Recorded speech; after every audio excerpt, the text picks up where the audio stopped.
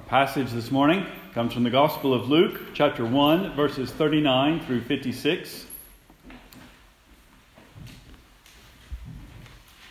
It was Mary's visit to Elizabeth, as prompted by the angel in his annunciation to her of her conception. Before I read the passage, let's go to the Lord in prayer that He would bless the reading and preaching of His Word. Our Father and our God, we come again before you this morning in the name of Christ. And as we sit at the feet of the evangelist Luke, and as we read and hear of the blessedness of the mother of our Savior, we ask that with like faith we would give you praise and that we would magnify your name. We pray, dear Lord, that your Spirit would accompany the reading of your word and the preaching of it this morning, that He might take that word and plant it in good soil in our hearts, and that it might grow and produce faith and repentance and obedience and fruits to magnify your name. We pray this in Jesus' name. Amen. Hear now the reading of God's holy word from the Gospel of St. Luke, chapter 1, verses 39 through 56. And Mary arose in those days and went into the hill country with haste into a city of Judah, and entered into the house of Zacharias and saluted Elizabeth. And it came to pass that when Elizabeth heard the salutation of Mary, the babe leaped in her womb, and Elizabeth was filled with the Holy Ghost. And she spoke out with a loud voice and said, Blessed art thou among women, and blessed is the fruit of thy womb. And whence is this to me, that the mother of my Lord should come to me? For lo, as soon as the voice of thy salutation sounded in my ears, the babe leapt in my womb for joy. And blessed is she that believed, for there shall be a performance of those things which were told her from the Lord. And Mary said, My soul doth magnify the Lord, and my spirit hath rejoiced in God my Saviour. For He hath regarded the low estate of His handmaiden. For behold, from henceforth all generations shall call me blessed. For He that is mighty hath done to me great things, and holy is His name. And His mercy is on them that fear Him, from generation to generation. He has shown strength with His arm. He has scattered the proud in the imagination of their hearts. He hath put down the mighty from their seats, and exalted them of low degree. He hath filled the hungry with good things, and the rich He hath sent away empty. He hath helped His servant Israel, in remembrance of His mercy, as He spoke to our fathers, to Abraham and to his seed forever. And Mary abode with her about 3 months, and returned to her own house. The grass withers, and the flower fades, but the word of our Lord abides forever, and His people said, Amen.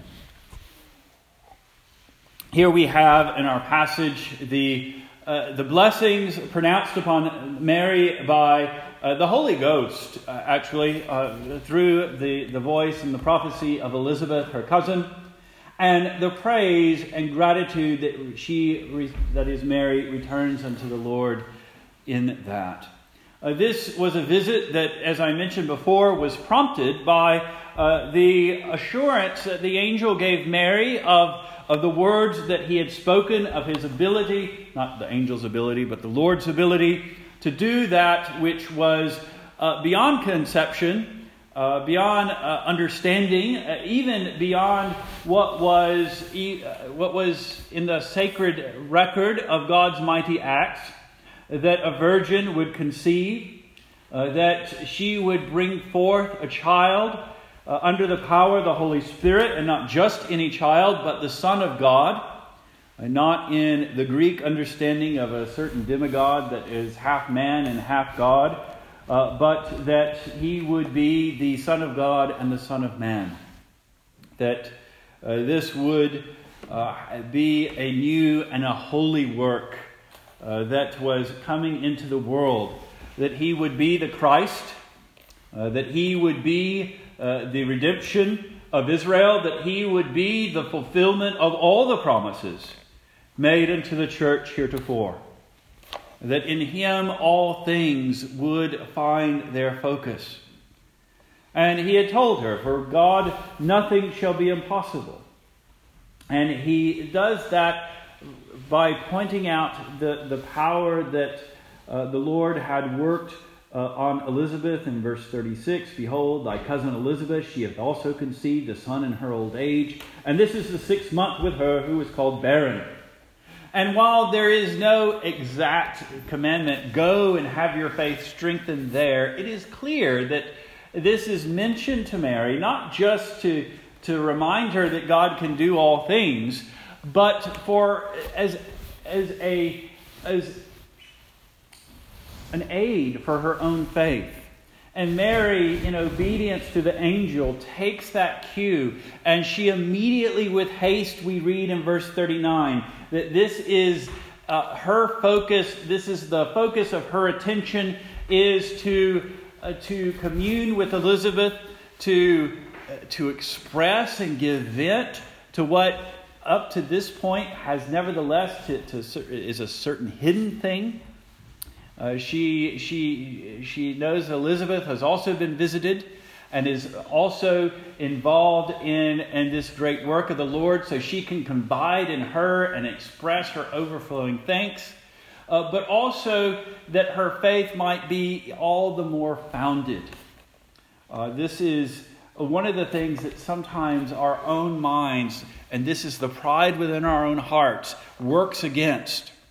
We feel like that faith, to be faith and virtuous and true, needs to be able to stand without support. And yet what we find in Scripture, that God always gives support for faith. That is one of the things that we're called to do, to remember the mighty works of the Lord. Just about every other psalm has that as its theme, is the remembrance of the works of the Lord, because it is in the remembrance of what He has done that our confidence in what He does and will do is founded. And so Mary does not look with a false sense of spiritual pride. She doesn't look at it with an overconfidence in her own faith that Elizabeth is with child, and therefore she can remain in her little backwater of Nazareth with this great contemplation of what the God has revealed. She will go, because she's a human being, and put her eyes on that which the Lord has done. And therefore her faith will be confirmed. Now, this is, by the way, one of the great works of the church, is to celebrate the Lord's Supper. And the Lord's Supper is fundamentally a memorial. Not just one, and not one certainly that is just a recalling of things. It's a participation in the history of what Christ has done. So his one sacrifice, the fruit of that one sacrifice is then brought forth to every age of the church to confirm our faith and to feed our faith and to nourish our faith. And we see even here that Mary, a model of faith to the church, one that can stand as a representative of the whole church in her devotion and faithfulness, goes and has her faith strengthened in Elizabeth. Now, when she comes, she has her faith strengthened in ways that she perhaps did not intend. That the Lord is going to overwork this confirmation. He is going to come to her with prophecy before Mary says anything else but, "Hey, Elizabeth, I'm here." Elizabeth is filled with the Holy Spirit. And that forerunner of the Christ jumps in her womb. And they're both filled with the Holy Spirit by prophecy. We ought not to necessarily think that because the babe is jumping in the womb that he has the full cognitive abilities that he will have as an adult. But it does show the humanity of that child, and even in his capacity that he has, the Holy Spirit is able to work spiritual truth there and joy there, that it's not just a clump of cells in the womb that the mother is carrying, but it is a life that is even then set to serve and praise God, to do that thing that all mankind is designed to do, to glorify God and enjoy Him forever. And if we do it from the very moments of our beginning, then it is a truly blessed life, because if we are His, we will do it for all eternity. And so Mary comes, but she is greeted herself with the prophecy of the Holy Spirit. And Elizabeth pronounces a true twofold blessing upon her. In verse 42 and 43, we see the first of them, that she carries the Lord in her womb. She carries Elizabeth's Lord in her womb. It's important to note that while the word Lord can have its regular meaning as just a person of power, a person of authority over another, and it does have that meaning, even in the Greek, the Kyrios, that has that meaning. Luke has not used the word Lord that way yet. Luke has used the word Lord only in reference to Jehovah. The word that replaces Jehovah in the Greek language is Kyrios. And he has used the word Lord often in connection with the Lord God in this way.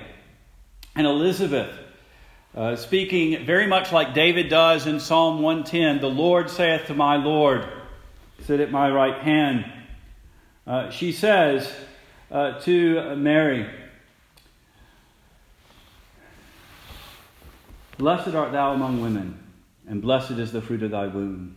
And whence is this to me, that the mother of my Lord should come to me? This is basically, in a short form, the message that Gabriel has already given to Mary. He also speaks to her blessedness and blessedness among women, and the fact that she carries the Lord in her womb. Hail thou that art highly favored among women, verse 28. The Lord is with thee, blessed art thou among women. And verse 30, fear not, Mary, for thou hast found favor with God, and behold, thou shalt conceive in thy womb, and bring forth a son, and shalt call his name Jesus. He shall be great. He shall be called the Son of the Highest. The Lord God shall give unto him the throne of his father David, and he shall reign over the house of Jacob forever, and of his kingdom there shall be no end. And in verse 35, the Holy Ghost shall come upon thee, and the power of the Highest shall overshadow thee. Therefore also that holy thing which shall be born of thee shall be called the Son of God.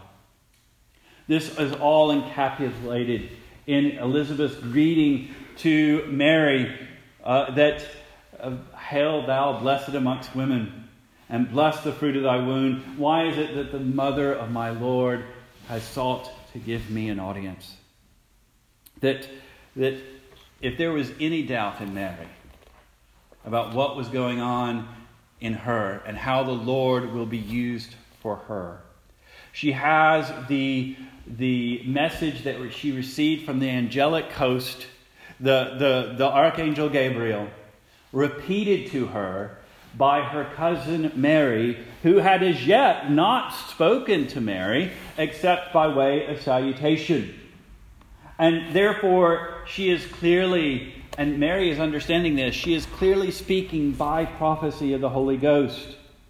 And that is why it's told to us that as the babe jumps in her womb, that the Holy Ghost filled her. And she also confirms that when she mentions that for lo, as soon as the voice of your salutation sounded in my ears, the babe leaped in my womb for joy. And she knew that this was not just the stirring of a very active little boy in her body, but that this was part of his mission as well. And so she's blessed because she carries the Lord in her womb. And it is a blessing. We do honor her. We don't dishonor her by making her a substitute for the Redeemer. We don't dishonor her by making her one that lords over the Lord. But we do honor her as the one that God honored and highly favored and brought forth his Son into the world. She is a vessel of our salvation in that sense. And she is one that we ought always to look at. And we ought not let the corruptions that have accrued around her overshadow or tarnish our own looking at her role that God has singled her out for. Remember, it is under prophecy that we have the instruction for all generations to call her blessed. And all generations have called her blessed. And this is, what other woman from the first century for 2,000 years has been called blessed? And only the women that are in connection with Jesus Christ are even known. I mean, if you have Roman history, you might pull forth one or two others here and there. But very few of those are called blessed. They're more notorious than anything else. But here we have at the very center, and as a fulfillment of the same words that we, 2021, remember my calendar, are still referring to this woman. And we're doing so because what she did, what was done for her and through her, matters and is true. And we wouldn't remember her name if her son wasn't the Christ, the Savior, the Son of God. And so this is her blessing, that she was pulled out of the world with this great honor to carry our Lord, not as one that didn't need the salvation. Note when she speaks of her gratitude and magnifies the Lord, she rejoices in God, her Savior. She is one of us. She recognizes that she is one of us. She is not immaculately conceived without the stain of original sin. She is part and partaker of the church's salvation and redemption. She benefits from her son's kingship and saviorhood as much as anybody else did and does. So the second reason that she is blessed is because she believes. In verse 45, "And blessed is she that believed, for there shall be a performance of those things which were told her from the Lord." If you think about Elizabeth's words here, they sound almost like a tautology. For those who don't know, a tautology is one of those things where we say the same thing twice. Hell is hot, or the North Pole is cold, or say something that is obvious to say. And yet, oftentimes, it is because of our own corruption that the obvious thing needs to be reminded. She believes. True happiness, we see, comes from believing the Lord and receiving what we believe. Receiving what is promised. There is in the world a notion that faith is a good thing. And then you look at what they mean by faith, and it is at best credulity. It is more often a certain sort of optimism without any great foundation. If you look at faith as defined by a Disney cartoon, or by Oprah Winfrey, or by whatever is the life coach of the moment, you'll find that faith has this idea that you just got to accept, you just got to believe it will happen. Or you just got to believe and there's no object to it.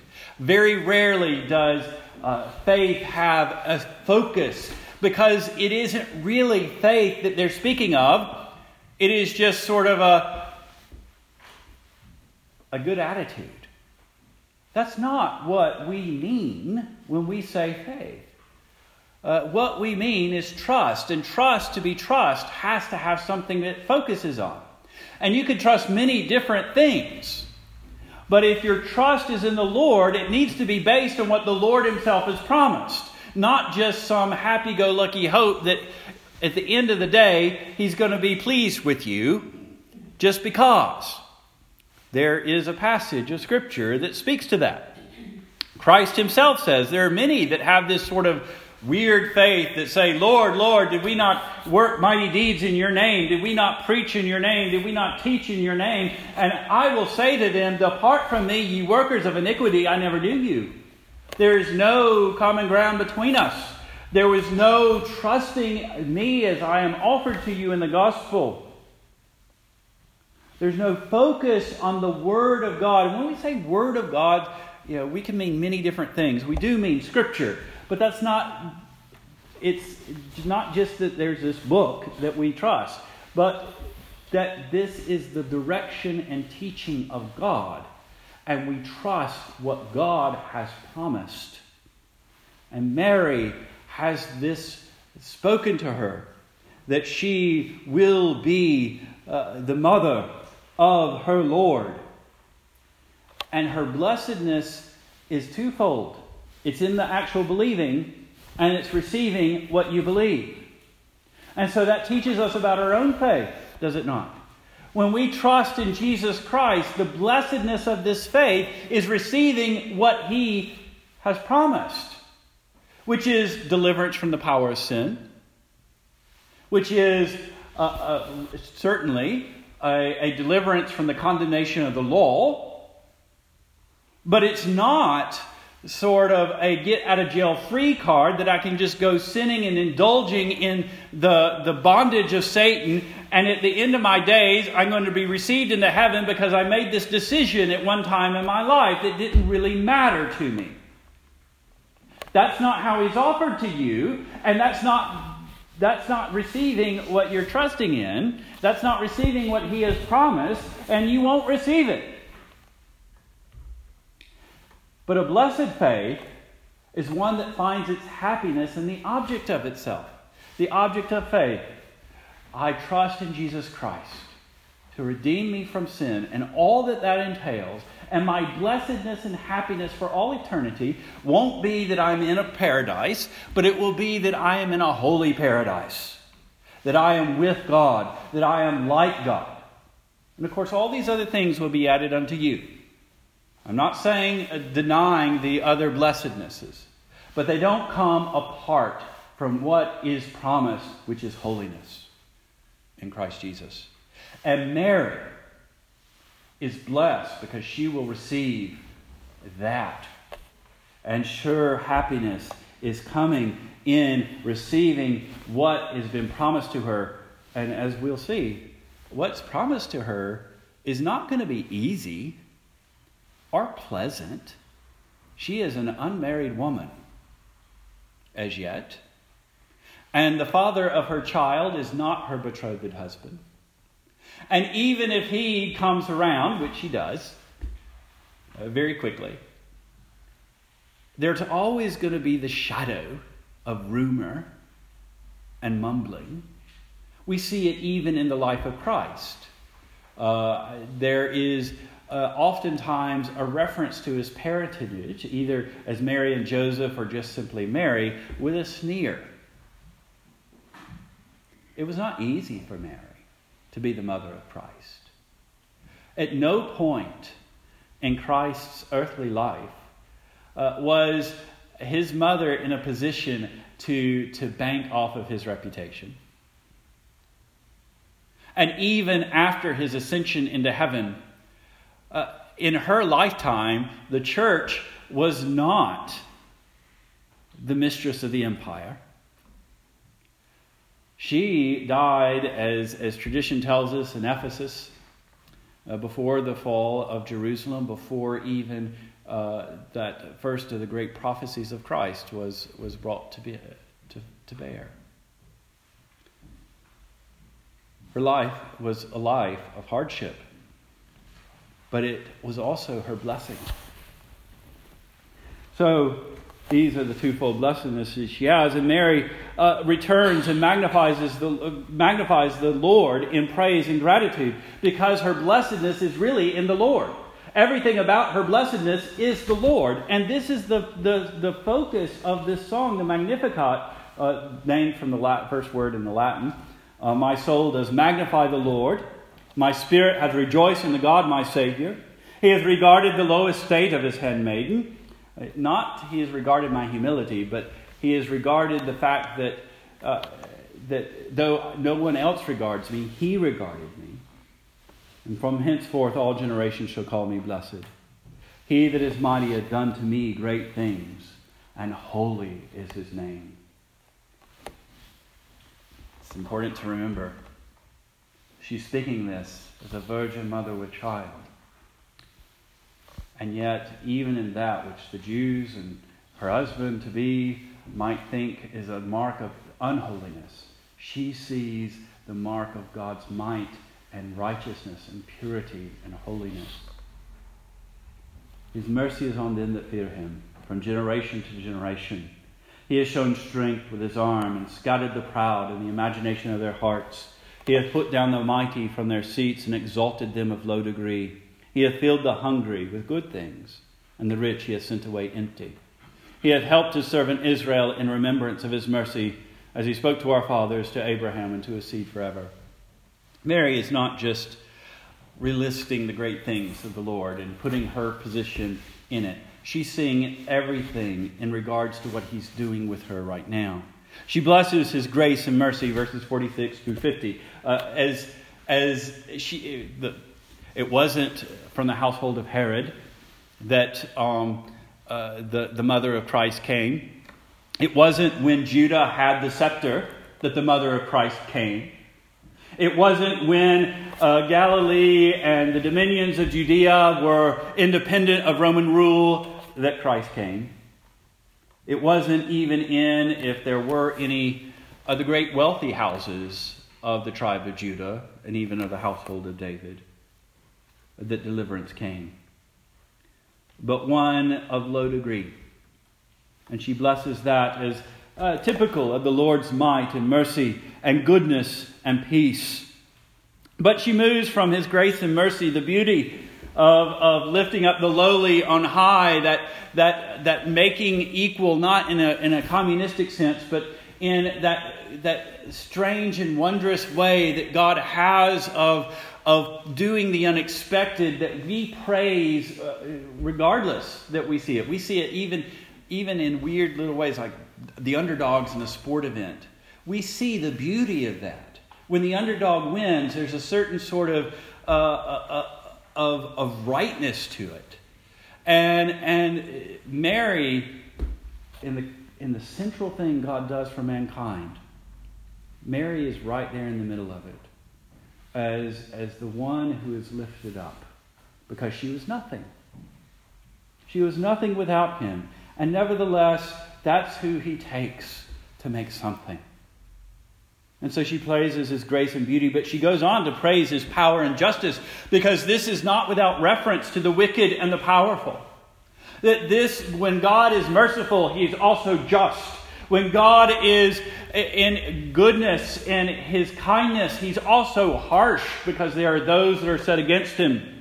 And so he has shown his strength with his arm, and he's scattered the proud in the imagination of their hearts. And she cannot but help think of the rule of Judea at this time, the house of Herod and its iniquity, the fact that the high priesthood was in the hands of the Sadducees, which were the vilest and most worldly and materialistic of the Jewish sects, that the Pharisees, that had a reputation of holiness, were arrogant and self-righteous and hypocrites.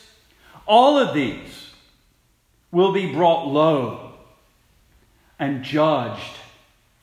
And those that were forgotten of the faithful, just as Elijah thinking he was the only faithful, and God says, no, there's 7,000 that has not bowed the knee to Baal. Even so, Mary recognizes she was one of those 7,000 in a way. She is one of those that were faithful, that seemed to be forgotten by the great, but not by God. And so he has brought down the mighty from their seats, and he has exalted them of low degree. What is the fulfillment of that statement? But Christ, who is born in a manger, who was hunted in a generic sort of way, who is despised in his earthly ministry, but has sat on the throne of his kingdom for 2,000 years. He hath filled the hungry with good things. Blessed are they that hunger and thirst after righteousness, for they shall be filled. And he has sent the rich away empty. I have not come to call the righteous to repentance, but the sinner. If you are self-satisfied in your world, then you will be sent away empty. You neither hunger for Christ, nor will you be filled with him. This Mary sees, even at this early stage of the gospel, because of what he has done for her. And so she blesses His power, His grace and mercy, His power and justice, and also then His truth and faithfulness. He hath helped His servant Israel in remembrance of His mercy as He spoke to our fathers, to Abraham and to his seed forever. And by the way, we get a little bit of covenant theology here. When she views the covenant made with Israel, she's not focusing on the Mosaic law, is she? She's going all the way back, as Paul does in Romans 4, and says the covenant of grace, the pulling out of the church, begins with Abraham. And it's not just with the seed of his flesh, but the seed of his promise. Not all Israel is Israel. She sees this here, and she recognizes, though, what is going on is the Lord's faithfulness to His promises. That she is the embodiment, at least until Christ comes into the world. She is the vessel by which all the promises made to Israel, to the church, are coming to fruition. And we see, and we can pull from this several doctrines about our own salvation. We see it is for the humbled that what Paul says in 1 Corinthians chapter 1, verse 26 to the following. For ye see your calling, brethren, how that not many wise men after the flesh, not many mighty, not many noble are called, but God hath chosen the foolish things of the world to conform the wise, including a backwater virgin. And God hath chosen the weak things of the world to confound them which are mighty. He's done so in Mary. And the base things of the world and things which are despised hath God chosen, and yea, things which are not, to bring to naught things that are, that no flesh should glory in His presence. But of Him are ye in Christ Jesus, who of God is made unto us wisdom and righteousness and sanctification and redemption. Everything that we need, all of our blessedness, everything that we would hunger and thirst after, we find in Christ. Wisdom, righteousness, sanctification, and deliverance. That according as it is written, He that glorieth, let him glory in the Lord. And Mary, when she glories in the Lord. Everything she says about herself is to humble herself. Everything she speaks of the Lord magnifies His work and magnifies what is done. This is a faithful and saying and worthy of all acceptation, that Christ came into the world to save sinners, of whom I am chief. That's what Paul tells Timothy in his first epistle, chapter 1, verse 15. It is a fit summary of what Mary tells the world in her song, the Magnificat. So, also, the satisfied. Again, those that are satisfied with worldly things, they'll receive nothing. That is the judgment of Christ. The scribes and Pharisees murmured against His disciples, Why do you eat and drink with publicans and sinners? And Jesus answered, said unto them, They that are whole need not a physician, but they that are sick. I came not to call the righteous, but sinners to repentance. The trick, if you will, of that statement is that Jesus isn't saying they aren't sick. Jesus isn't saying that they are righteous, but they don't know it. They don't view themselves properly, and they will be turned away empty. This we learn already in Mary's praise. So, question is for us, is Mary's blessedness your blessedness, my blessedness? Is your faith focused on the Lord's glory as Mary's was? Mary rejoiced in the Lord's mercy, justice, and truth. She wasn't just looking at the good things He would do for her, but she was also recognizing that God's glory was in that mercy, and God's glory then resounded also to His judgment, and then also to the praise of His truth, that she remembered past promises, that everything that she rejoiced in was not just focused on her own happiness in it, but the Lord's glory in it. And again, nothing she rejoiced in was going to make her life easy. And nothing she rejoiced in was going to make her life pleasant. And we need to learn ourselves, and we need to teach our children that blessedness is not easy or pleasant. And this is a blessedness that is happiness also. This, not every word here translated blessedness can be translated happiness, but some of these can. And certainly Elizabeth speaking that blessed is she which believed, for there shall be a performance of those things from the Lord that were promised her. That is happiness, a form of it. And we need to understand ourselves. We need our children to understand that the blessed life, the happy life, is not one that is necessarily pleasant or comfortable. And if you convey to your children that the blessed life is one that is wealthy, one that is without problems, then you are doing your children a disservice spiritually. You're doing your children a disservice for their future. Because it isn't always an easy thing to follow Christ. Christ himself describes it as taking up a cross. But it is a blessed life. There is joy to come from it, because despite all the promises of the world promises a lot. The world is also a liar. The Lord promises and delivers. And his promises are everlasting. And the good that he promises is really a good. There is no shame in the pleasure of holiness. There is no shame in the exercise of righteousness. There is no shame in the speaking of truth.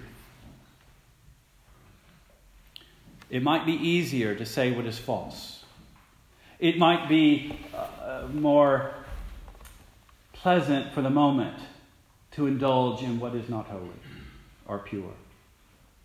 It might be more profitable to do what is not righteous. But the shame will have its due, and the judgment will come to pass. And so we learn our happiness rests also in believing the Lord, as defined by his promises.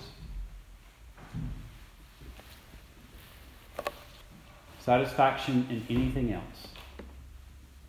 Hope and confidence in anything else will be turned away empty. So let us follow the faith of Mary, not put our faith in Mary, but as she did, in the glory and mercy of the Lord, that we might enjoy the same blessedness that Mary does, because her blessedness is the church's blessedness. Let's pray. Our Father and our God, we come before you this morning in the name of Jesus Christ. And we ask in his name and by his work that you would bless us, that we would have our faith fully planted upon your promises, that we would take every effort to confirm those promises in our life, that we would rejoice in them and magnify your name for them, that we would remember your mercies to us, that we would rejoice in your judgment against iniquity, that we would remember your faithfulness and truth to all generations, that we might have our joy in the performance of your promises and in your will. In Jesus' name we pray. Amen.